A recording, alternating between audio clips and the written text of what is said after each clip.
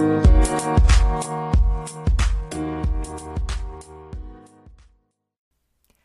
guys, as coders and billers, we get it. Healthcare compliance can be a hassle, inconvenient, and a headache that never goes away.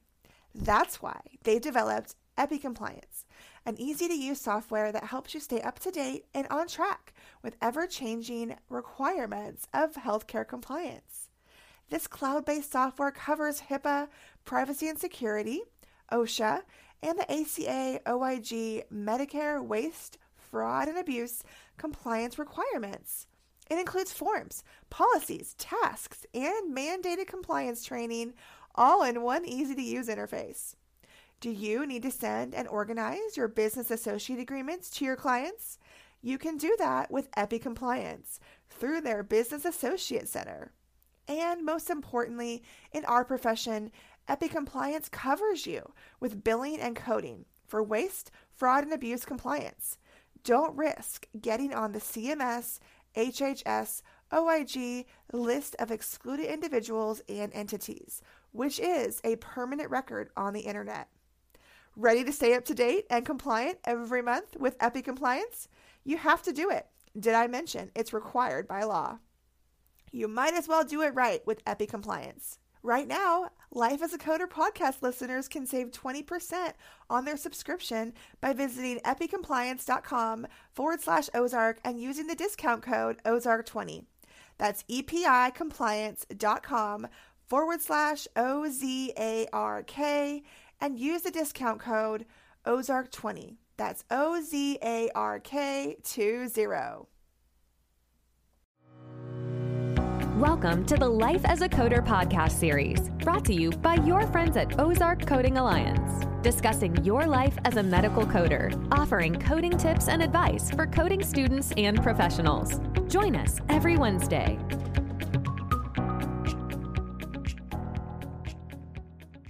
Hello, this is Jennifer McNamara with the Life as a Coder podcast. Welcome to the show. Our program is brought to you from your friends at Ozark Coding Alliance, and our goal is to bring you timely industry topics in the field of health information management, as well as tips for work-life balance. If you're a first-time listener, we thank you for listening today. If you like what you hear, please hit the subscribe button or follow us wherever you get your podcasts. We have a disclaimer that our podcast is not to be taken as legal or professional advice. It's based on our years of experience in the coding and billing industry, and our goal is to share with you what we've learned and why we love this industry. Today, I'm talking about common issues in billing for optometry and ophthalmology. Several years ago, I had the privilege of being the revenue cycle manager for an ophthalmology practice as part of our services here at Ozark Coding Alliance. And we, of course, billed for a ASC facility and clinic charges for, of course, the surgeon and the optometrist. They had several locations, so there was a lot going on. We had credentialing, we had, of course, billing and coding, we had to be aware of documentation issues, and of course, some of those non-covered services. So we're going to talk today about some of those common things that if you're coding and billing for an optometrist or an ophthalmologist, things you have to know, especially, of course, if you code for ASC procedures, knowing the difference between the facility and, of course, the professional side of things. So one of the things as a coder that you need to be aware of is the differences with the I codes, the exam codes. And that, of course, is something that I dealt with on a regular basis, trying to go back and forth and decide, okay, is this billable as an E&M visit level? Or should I be coding my 92002 and 4 for a new patient or the subsequent visits? Yes, there are different codes for those eye visits. When you can get that proper documentation, you can bill and get a higher reimbursement over and above those normal E&M visits that we bill, the 99202 to 5 and 12 to 5. Now, it is really nice that our eye doctors have the ability to choose, but of course, they have to be aware of documentation when deciding whether or not to bill the regular E&M services or the medicine section codes for eye exams. So we do have the 2 levels, the 2 and the 4. The 2, of course, for a new patient or established, is the evaluation with initiation of a diagnostic treatment program, intermediate. And then, of course, the 4 is, of course, comprehensive, and it does have in this description 1 or more visits. And we know as CPT coders, when we see that in our book, it means that includes 1 or more visits. So when we look at that, we see the same, of course, with the 4s. So we want to talk about the documentation, some of the differences between the codes, and how we understand when to use them. So what is an intermediate visit? Well, this, of course, would be something that's a new or existing condition. There's going to be a new diagnostic or management problem that they're going to have to look at.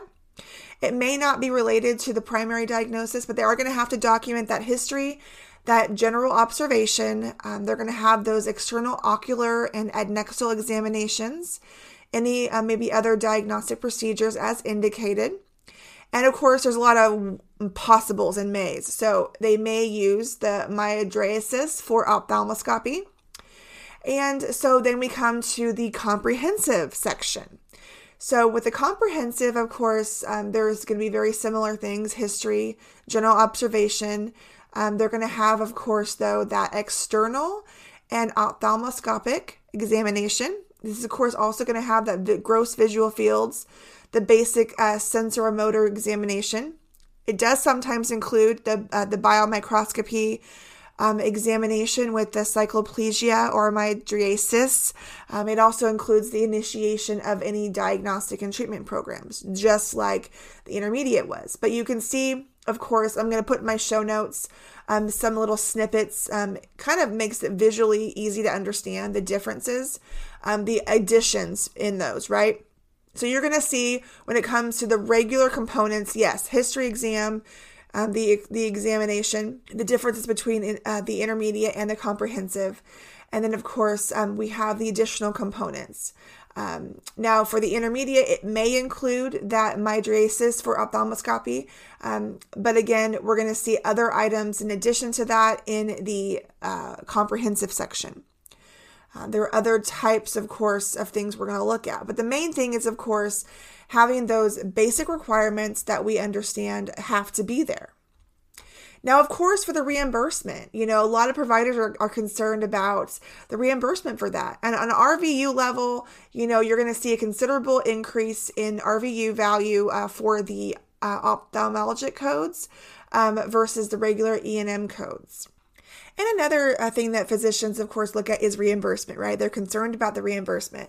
So you can lose a significant amount of money and revenue in your I codes if you're not, of course, paying attention to your documentation and billing them in appropriately. There are times where, yes, it is more appropriate to bill an E&M visit, a level 4, rather than maybe a 92004. There may be times where that's better, right? We look at the RVU value. There is a higher value for a 99204 versus a 92004. There are instances where, of course, we may have a lower E&M level with maybe exam, history, and MDM. So a 99202 would have a significantly lower value than a 92002. So there are times where that would be more appropriate. And even the 92004 is a higher level value than a 99203. So I'm going to put all of these tables in here, some of these RVU values, so you can see the differences. But I do recommend always looking at the differences and doing your comparing of your billing reports from year to year. See where you were the previous year and how you can improve in the following year. That will give you indication of what codes are you billing more of. You can look at your documentation and see where you can improve, where you can do that provider education. And of course, a lot of education comes in understanding the elements of, those I codes, right? So when we talk about that, get into that documentation with your providers. Let them know the basic elements of that ophthalmic exam, what's included and what's required specifically by Medicare, right? They have their requirements on documentation. You can look at your local MAC carriers too. There's a lot of great information out there. Those regional contractors, they put out there for specific things that are covered, non-covered, especially. But understanding those other procedures, right, too. Other procedures that are included as part of those ophthalmic services. and knowing which can be reported with that and what's are reported separately and what's included, things like that. Those are important things to know. So I'm going to put some great resources, especially from the American Academy of Ophthalmology. Really great information that they give us, FAQs that I love. And some of this information is, several years old, but a lot of it is still valid. And we always want to keep up to date. And we want to keep up to date on all of the things that we can find out there for our specialty, especially for those in ophthalmology. Another thing we want to talk about, I know it's not our patients, right? Their favorite thing when they come in the office and they get that bill for the refraction. It's so important that as a practice, not just with this, but any practice, when you have a procedure or a service that you routinely offer or you routinely provide that you feel is important in order to, of course, examine the patient and to give them proper measurements, as we say, for the refraction. It's important. Our ophthalmologists, our optometrists, they want that done. They need that done for the proper of care for that patient to make sure and they have the right measurements, right, for their vision. So it's not covered though, right, by Medicare. So we have to understand our payers. We have to understand what they cover and what they don't cover. Refractions are not part of the CPT defined medical exam. So they are billable separately, but we always have to pay attention to our payer. They are separate from our I codes, and so we can bill them separately. But when should we bill them, right? We need to understand that Medicare, they of course say that it's, of course, is not something that they cover. It is considered statutorily excluded. So then our question comes, how much should we charge for this? Some offices, of course, may charge like $10. Other patients may see a charge maybe of $20, $25. The patient's paying out of pocket. So, the approach that some take is try to make that as low as possible, right? But it is something that they do charge for and that your insurance does expect you will charge the patient for. It's a service you're providing. We understand that we expect our patients to pay their copays and deductibles. We have a contract with our payer, just like they have a contract when they signed up for that insurance, right? So we try to explain that to our patients, in a tactful way, because we understand a lot of these patients, they don't maybe understand their benefits, and they come in thinking they're going to get a free exam, their free, well exam for their eyes. And that's included, right, in their insurance carrier covers that. But then they get this charge for the refraction and they don't understand why they're paying for this. They didn't maybe understand it was part of their policy or that it was non-covered, even though it is part of most policies that does discuss that. Most Medicare insured patients don't read all of the ins and outs of coverage and non-coverage. They just don't have the time for that. That's what our job is, right? To understand those things. So we bring that information to our patients. We let them know. We can get out the explanation of benefits and we can explain to them what everything means if they will want us to. But of course, having a sign, like I mentioned, out in your waiting room, making sure they understand it's right there. They can't ignore it. It's part of their financial obligation. The paperwork that we give them should have a form in there telling them what the refraction is, why it's important, and why it's not covered by some insurances. So they're not blindsided and they understand. So later when they say, oh, I didn't know about this, you can, of course, tactfully tell them, well, we did include it in your incoming paperwork that you've filled out when you came in the office, and we do have a sign posted. I'm sorry.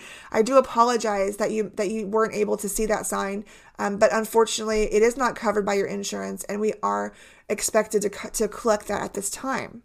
Have you heard? Now the CCS exam is available without restrictions. Now is a great time to jumpstart your coding career with one of the most popular certifications in the country. The majority of employers require a CCS credential, and at Ozark Coding Alliance, we're here to help you achieve this goal. Join our workshop this July for only $129 and earn 5 CEUs. You can register at ccscoder.com.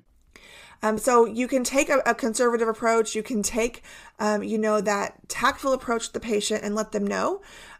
You aren't required to explain these things to them, but it is part of customer service to do that. Now, the next thing comes into play. We talk about the ABN form. A lot of clinics, they are aware of this ABN form, right? But what do we understand when it comes to statutorily excluded services? There is a question that comes up, and part of the frequently asked questions that we get on some of your MAC carriers' websites, the first one we come to on the one that I use for Novitas is an ABN required for statutorily excluded items or services? And the answer is no. An ABN is not required for statutorily excluded services, even though providers may voluntarily provide one. Now, I work in routine foot care as well, so we often provide that because we do have that routine foot care that is statutorily excluded. But as a courtesy to our patients, we do provide that form for them up front so they can understand what they are going to be expected to pay. It just gives that added, benefit of giving them informed consent, right? They can decide if they want it or not. So that's important.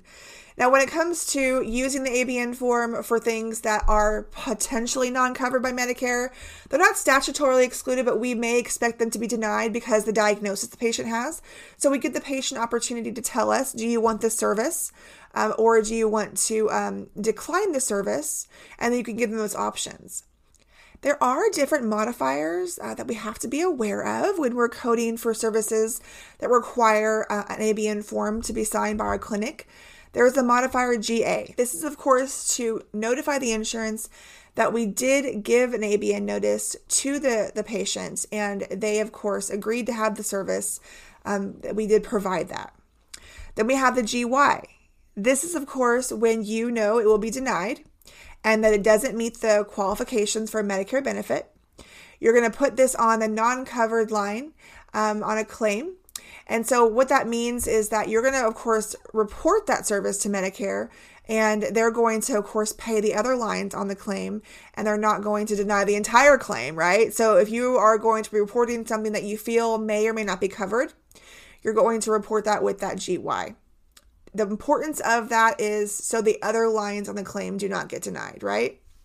The only thing that we have a difference here, of course, is the statutorily excluded ones. We don't necessarily put them on a claim form because they're statutorily excluded. And another thing that I love talking about, of course, as you know, is ICD-10 CM guidelines. Now, there are several guidelines that we come into contact with when it comes to ophthalmology services, when it comes to surgery. Now, for the surgery, there are some procedures that, of course, aren't covered and that, of course, require certain LCD policies to be followed. Coverage guidelines by several payers. There are some Category 3 codes, some new technology, a lot of new technology every year pops up with ophthalmology. And so it's always important as a coder and a biller to be on your toes when it comes to these services. Now, one of the things I want to talk about is, of course, the glaucoma codes. There are a lot of guidelines when it comes to the guidelines for ophthalmology when it comes to glaucoma. Really, when it comes to the guidelines, there aren't that many eye-specific guidelines, but there are some specific guidelines when it comes to glaucoma. Now, I will be putting in my show notes some helpful handouts from the American Academy of Ophthalmology. One from the American Glaucoma Society specifically with all of our regularly used ICD-10 CM codes. Always keep up to date. Always check your, of course, 7 characters. Always check your types, right? So with glaucoma, we have several types. That's why it's so important. And remember, we have 2 eyes. And with the glaucoma and many eye codes, they do have the right, the left, and the bilateral option. So always check that. You may have a patient in one eye. They may have specifically open angle with borderline findings, low risk, and then they may have in the other eye open angle with borderline findings, high risk. So it's very important for you as a coder to be very clear with your providers, and if you're going to be educating them, we need those specific words: low risk, high risk, borderline. We need to know if it's open angle, narrow angle. We need to know if it's angle closure, primary angle closure. We need to know if it's capsular glaucoma. All of these things I'm reading out from the list of codes that we have in our book, and I'm astonished when I look at documentation and I'm getting unspecified every time. I'm having to use unspecified glaucoma, which of course is non-covered for many of those procedures for glaucoma. We have to be very careful when we're coding for those procedures. Now, I want to kind of point out that the handout I'm going to put in my show notes is so valuable, you guys. It talks about the differences in the mild versus early stage, the moderate stage, the advanced stage. And going along with ICD-10 coding, I always want to bring out, it's really important that physician, clinic managers, coders, billers, everyone involved in the financial aspects of the clinic and the facility understand LCD policies. There are a lot of them for eye procedures, eye services, And you need to know your MAC carrier. So where do you live? What is your regional carrier? I live in, of course, Northwest Arkansas. So our regional carrier, of course, is Novitas. We have a handful of those on cataracts, glaucoma treatments, some of the blepharoplasties, of course. And you look at places like First Coast. There are a lot more of those LCD policies out there, non-covered services. Guidelines for the OPTs, guidelines for injections, visual fields, the YAG laser, all of these things that other MAC carriers may not have a policy on. So it means like they don't really pay attention to the diagnosis code. They just, of course, medically necessary, of course. They don't have a specific policy on it. So when you open up these policies, make sure you're very aware of what is out there for your MAC carrier. If you're billing Medicare, a lot of your commercial policies, they may have their own. So it's really a good idea to do that. Get out on the American Academy of Ophthalmology and review their billing and coding topics. There's a lot of blogs and articles. Some of them are recent. Some of them, of course, are older, but the value of the information is still there. There are so many reimbursement opportunities missed with things like injections. It's really important to understand the injections because a lot of MAC carriers have these policies. You also need to know how to bill them, right? You have to have specific documentation to bill them even. So you have to have, of course, the diagnosis, of course. Is it covered? Where is it being injected into? What's the medication name? How much was injected? Do you know how to do your conversion? If the procedure code, the HCPCS level 2 code, the J code, if it is in milligrams, do you know how to report that according to what it refers to? So if it's 1 milligram per code, how many milligrams are being injected? Are you discarding some of that? Are you using your JW modifier if required, if you have to report how much you used and how much you discarded? Of course, the route of administration, how did you administer it? There are so many things that you have to be aware of. Now, there are some programs out there, believe it or not, that patients may or may not be aware of that help them cover the cost of some of these injections that they need. They're really important and they help the patient. So if we're aware of some of these programs out there that cover the cost of these procedures, of these injections, then please, of course, let your patients know that those programs are out there so they can benefit from them.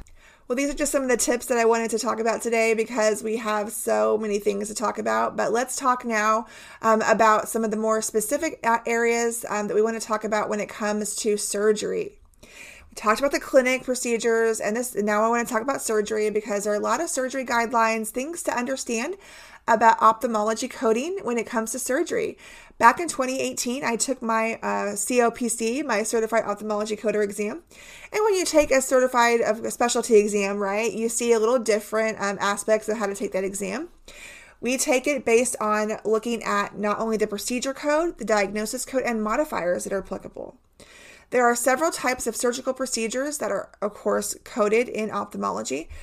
So let's discuss a few of them. First of all, let's talk about cataracts. Cataract surgery is probably the most billed surgery when it comes to ophthalmology. Most surgeons schedule cataract surgery frequently. So there are many codes that we can use. There's, of course, the extraction of the lens and lens material. There's the kind with the implant, the intraocular lens. So for instance, 66982, probably 84 are most commonly used. So that's of course described as the extracapsular cataract removal with insertion of the intraocular lens. So this is a one-stage procedure.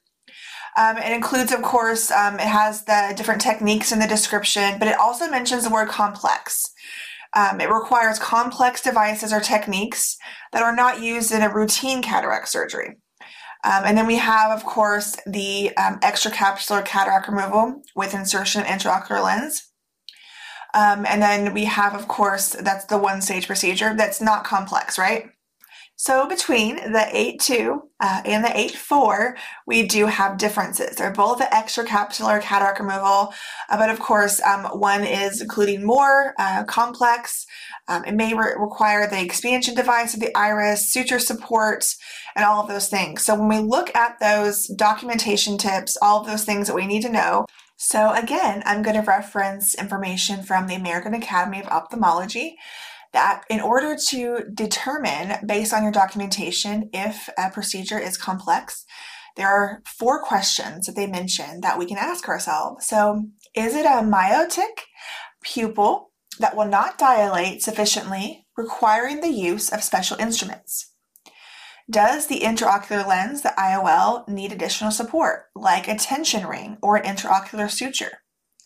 And is this a pediatric case that includes the implantation of the IOL? That's a good question. And is the cataract considered mature, requiring the use of dye? Now, when I looked at some of these complex cases previously, I had to look for the dye. I had to look for those rings, those documentation pieces that include those things. So if you look at that definition, the description of 66982, you see that iris expansion device. You see the suture support. All of those things that they put in during that procedure that make it a more complex procedure. The documentation needs to clearly support that it was complex, just like anything else that we document as complex. Just calling it complex does not support the code description because it needs to have that definition. It needs to have that supportive documentation giving you all those pieces that identify it as complex. So definitely look into your documentation and be aware of those differences. And of course, one of the bane of my existence, some of the reimbursement issues we had in ophthalmology was for our cornea transplants. It's taken me years to recover from all of the headache and issues we experienced from that. But when it comes down to it, my best advice is, of course, just to make sure you have that coverage in place. Don't schedule a procedure. Please, please, please do not schedule a procedure just because you need it on the schedule.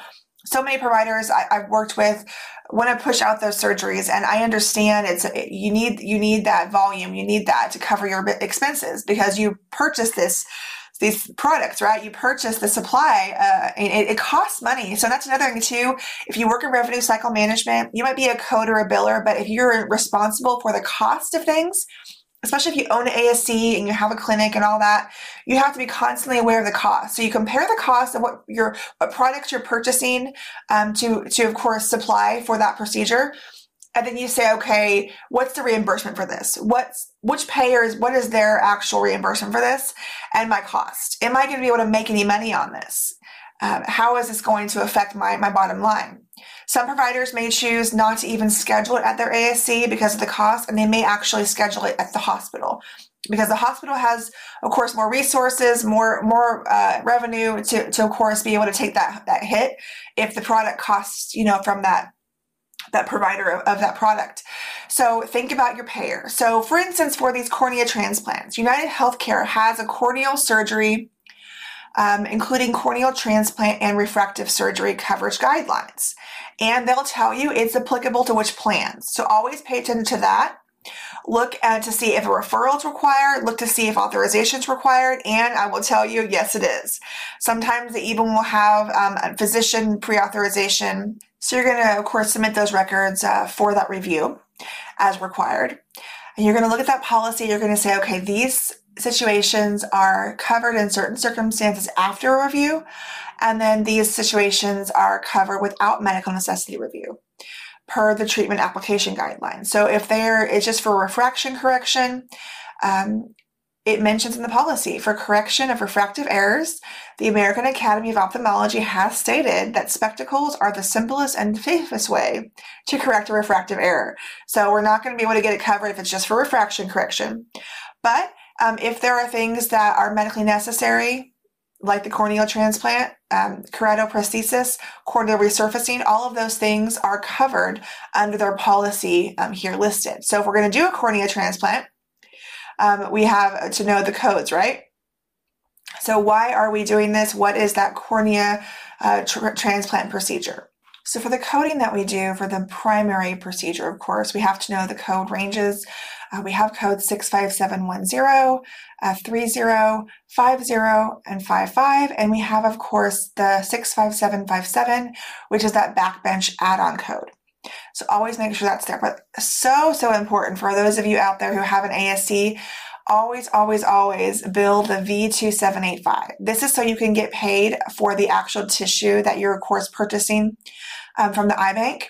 And so CorneaGen is one that many, of course, will use. And of course, they'll send their acquisition form.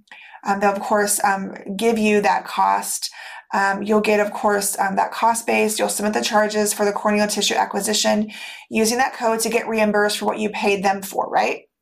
So always, of course, look at your costs. That's why I said earlier, look at your facility costs. How much is it costing you to pay the eye bank for this tissue? And then are you getting the proper reimbursement from your payer? Some payers, your contracts might be out of date. So you're going to have to contact your payer to maybe update your contract to make sure you're getting the proper reimbursement for that. And maybe you're not making that much profit, but hopefully you're at least getting reimbursement, from the surgery code to hopefully give you that extra amount you need to cover the cost over and above what your cost from the tissue bank is versus what you're getting from the insurance for the V2785. So let's talk about some of the codes that we have listed here to report the cornea transplants. Now we have several here. I'm going to, of course, start with the 65730. This is, of course, one of the main ones that we use. It, of course, describes it as penetrating, but it says except in aphakia or pseudophakia. And then we have the aphakia and the pseudophakia separate codes. So for the 65730, they all have that word penetrating, right? For most of them do. That refers to the thickness of the cornea. They're, of course, indicating that full thickness. So they're going to measure the cornea size. But if their 65730 is to be reported, that's referring to patients who still have that natural lens or are phakic with the lens. And so 65750 is for patients who have had cataract extraction surgery or are aphakic without a lens. And then 65755 is for patients who have an artificial lens or are pseudophakic without a natural lens. So keeping that in mind, looking at those descriptions really helps us keep these codes straight. So we know the differences here between those codes for those cornea transplants. Now, earlier we mentioned the add-on code for the backbench work, and you'll see in your CPT code book, it does mention that it has a primary code, right? The 65756, which is the keratoplasty cornea transplant endothelial. So you might see the term DSEC, of course, abbreviated on your op note or in the order, and that stands for the Descemet's stripping endothelial keratoplasty. So what they're going to do is, of course, they're going to perform this cornea transplant for indicated endothelial dysfunction. So you'll have, of course, several codes for that, but it is reported with 65756 and the 65757 for the backbench work. But we understand that the add-on code only applies if the surgeon also performs that lamellar dissection of the donor tissue. If the eye bank is the one doing that work, then the surgeon's not going to charge that backbench preparation, and they're just going to report the 65756. But again, always, always, always report your V code so you can get, of course, reimbursed for that tissue on the ASC side.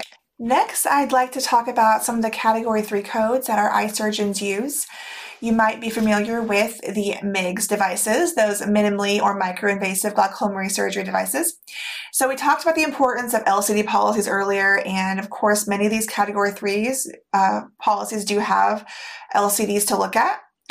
So these, of course, there were some that are not FDA approved that were withdrawn by certain companies, and those that are. So always check if your particular insurance covers these devices, because they are considered new technology and they don't have an official CPT code yet, but some of them are FDA approved and so forth. So you want to make sure your insurance carrier covers them. But some of the common ones that we see are the Hydrus MicroStent, the iStent, and the Zen 45. So definitely look at the coding for these when we look at these. Now, most of the companies will use the 0191T for those stents, for the iStent and the Hydrus. And then we have the 0449T for the Zen. So it's really important that you always look at the guidelines for reimbursement and for coverage guidelines. So let's look at the 0191T. This, of course, is the insertion of the anterior segment aqueous drainage device. And this, of course, is without the extraocular reservoir into that trabecular meshwork. That's the initial insertion. And then they have an add-on code of 0376T for the add-on code for each additional device insertion. And of course, it's going to remind you to code that as primary with the 0191T. And then we have the 0449T for the Zen. Let's talk about that one. This is, of course, without extraocular reservoir, internal approach into the subconjunctival space. And that's the initial device. And then we have, of course, the 0450T for the additional device. So very important to pay attention to anatomy. Where are they putting these devices? What is their approach? So forth. It's time for another ICD-10-CM break with Jennifer. Well, I'm back with another ICD-10 tip break. I hope you all enjoyed the episode so far. Since we're talking about ophthalmology, I, of course, wanted to bring in some very important guidelines on diabetes mellitus. Even though we code diabetes in so many other areas, there's a lot to know when it comes to ophthalmology. And, of course, we have to know our different types of diabetes, right? Diabetes mellitus, of course, complications affect so many systems, especially ophthalmology. So when we think about our decision to choose a code, we have to know our type 1 or type 2. And we do know, of course, that the guidelines do tell us if the type is not documented, we always default to type 2. So that's step 1, right? Then we have to think, okay, what else do they have? Let's say they have retinopathy. That would indicate an ophthalmic complication, retinopathy.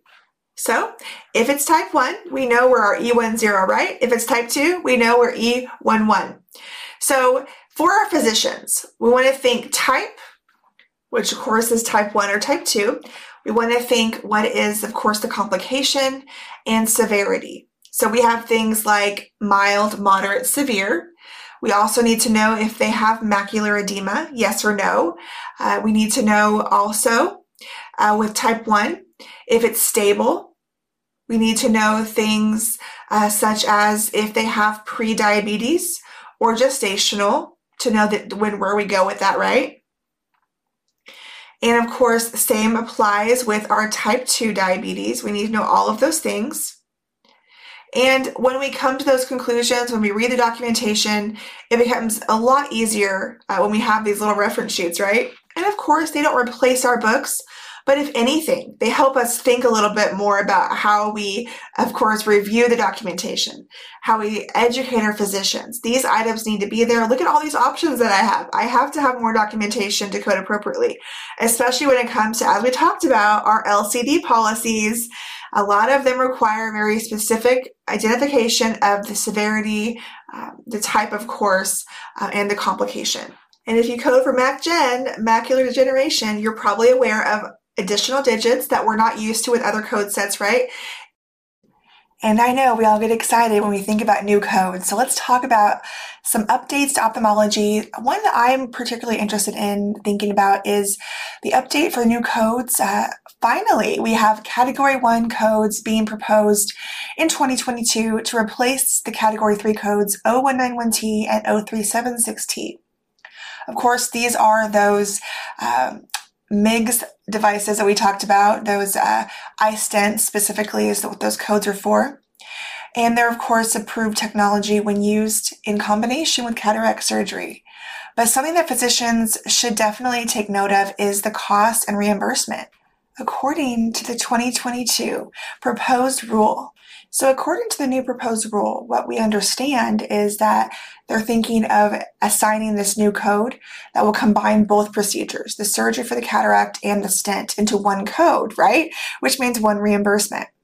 Currently, the permanent code for the surgery, that cataract surgery, pays about $548, and the coding for the iStent and the Hydrus stent, if we use that, it's around $397. So when we think about them combining that into, of course, one code, that could significantly impact the reimbursement that a facility, of course, would receive that they're used to getting.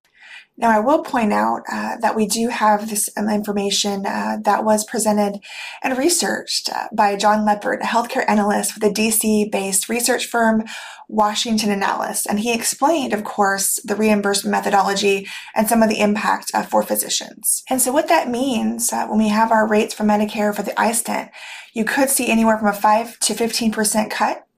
And for the physician, payments will significantly decline from 15% to 35% as part of that 2022 physician fee schedule.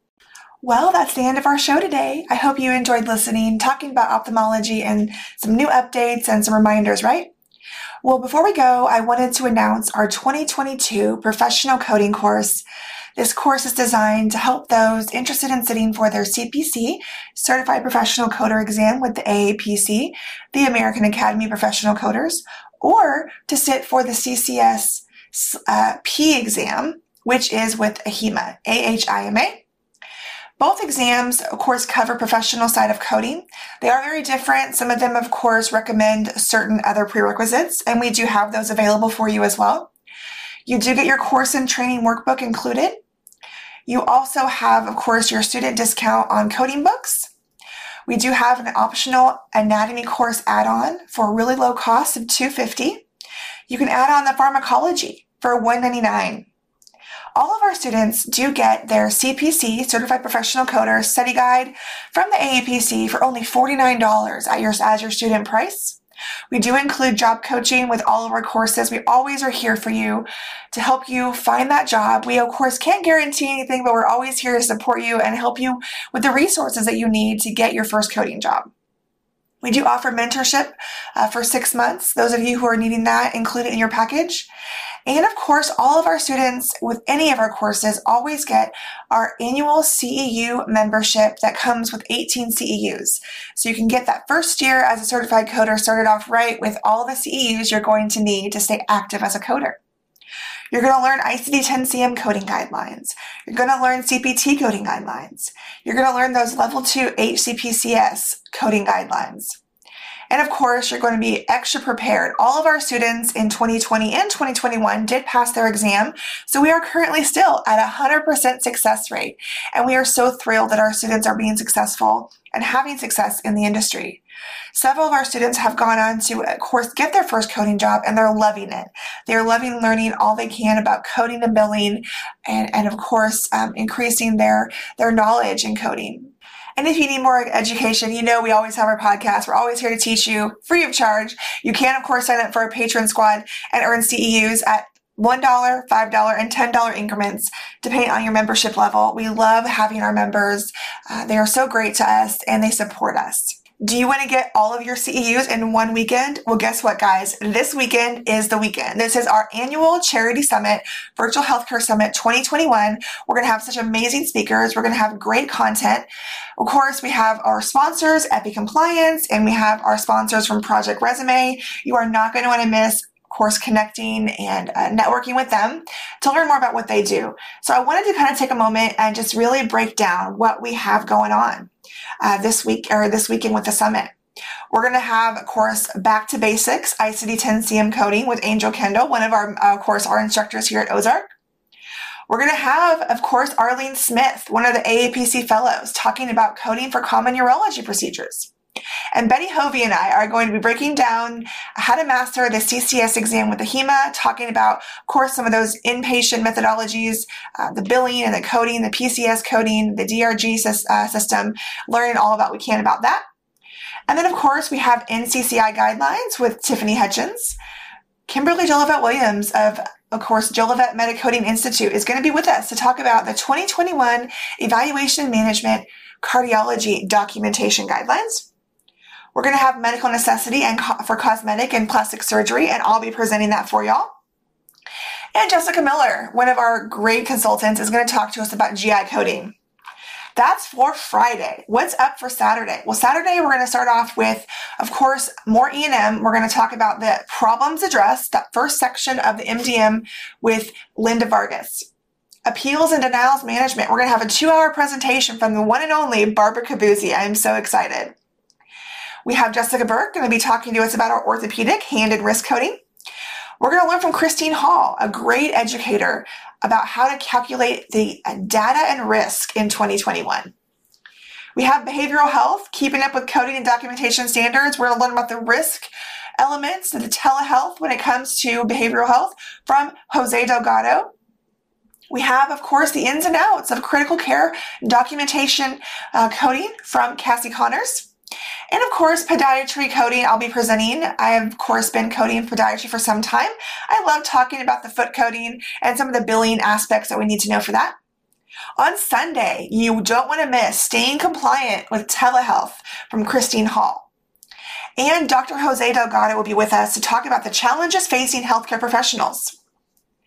We're going to learn from Cassie again on how to reduce physician burnout with these new E&M guidelines. We really need to help our physicians to stay with us, right? We'll have Jessica Burke come back and talk about spine anatomy for us, and some little bit preview into some of the injection coding for spine. Betty Hovey's coming back, and she's going to talk about how we understand documentation improvement and how that, of course, affects documentation integrity. And then finally, we will learn from Dr. Hale Headley on the musculoskeletal anatomy and disease process. You don't want to miss this timely information. It's going to be a great event. It is a charity event, so we encourage you to join us and learn from the best in the industry. Well, that's it for us today at the Life as a Coder podcast. I want to thank you to our sponsors, Ozark Coding Alliance, and of course, our wonderful podcast producer, Gabriel Fast with Highland Productions. Until next time.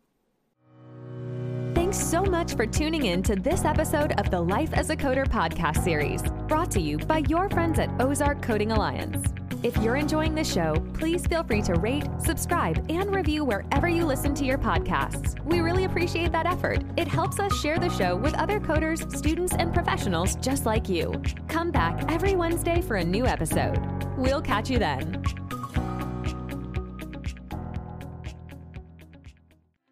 Project Resume can make your medical coding dreams come true. From resumes to interview skills to navigating a successful career, Project Resume has the advice you need from coders you can trust. See all that we have to offer at projectresume.net. Be sure to reference this podcast when you place your order.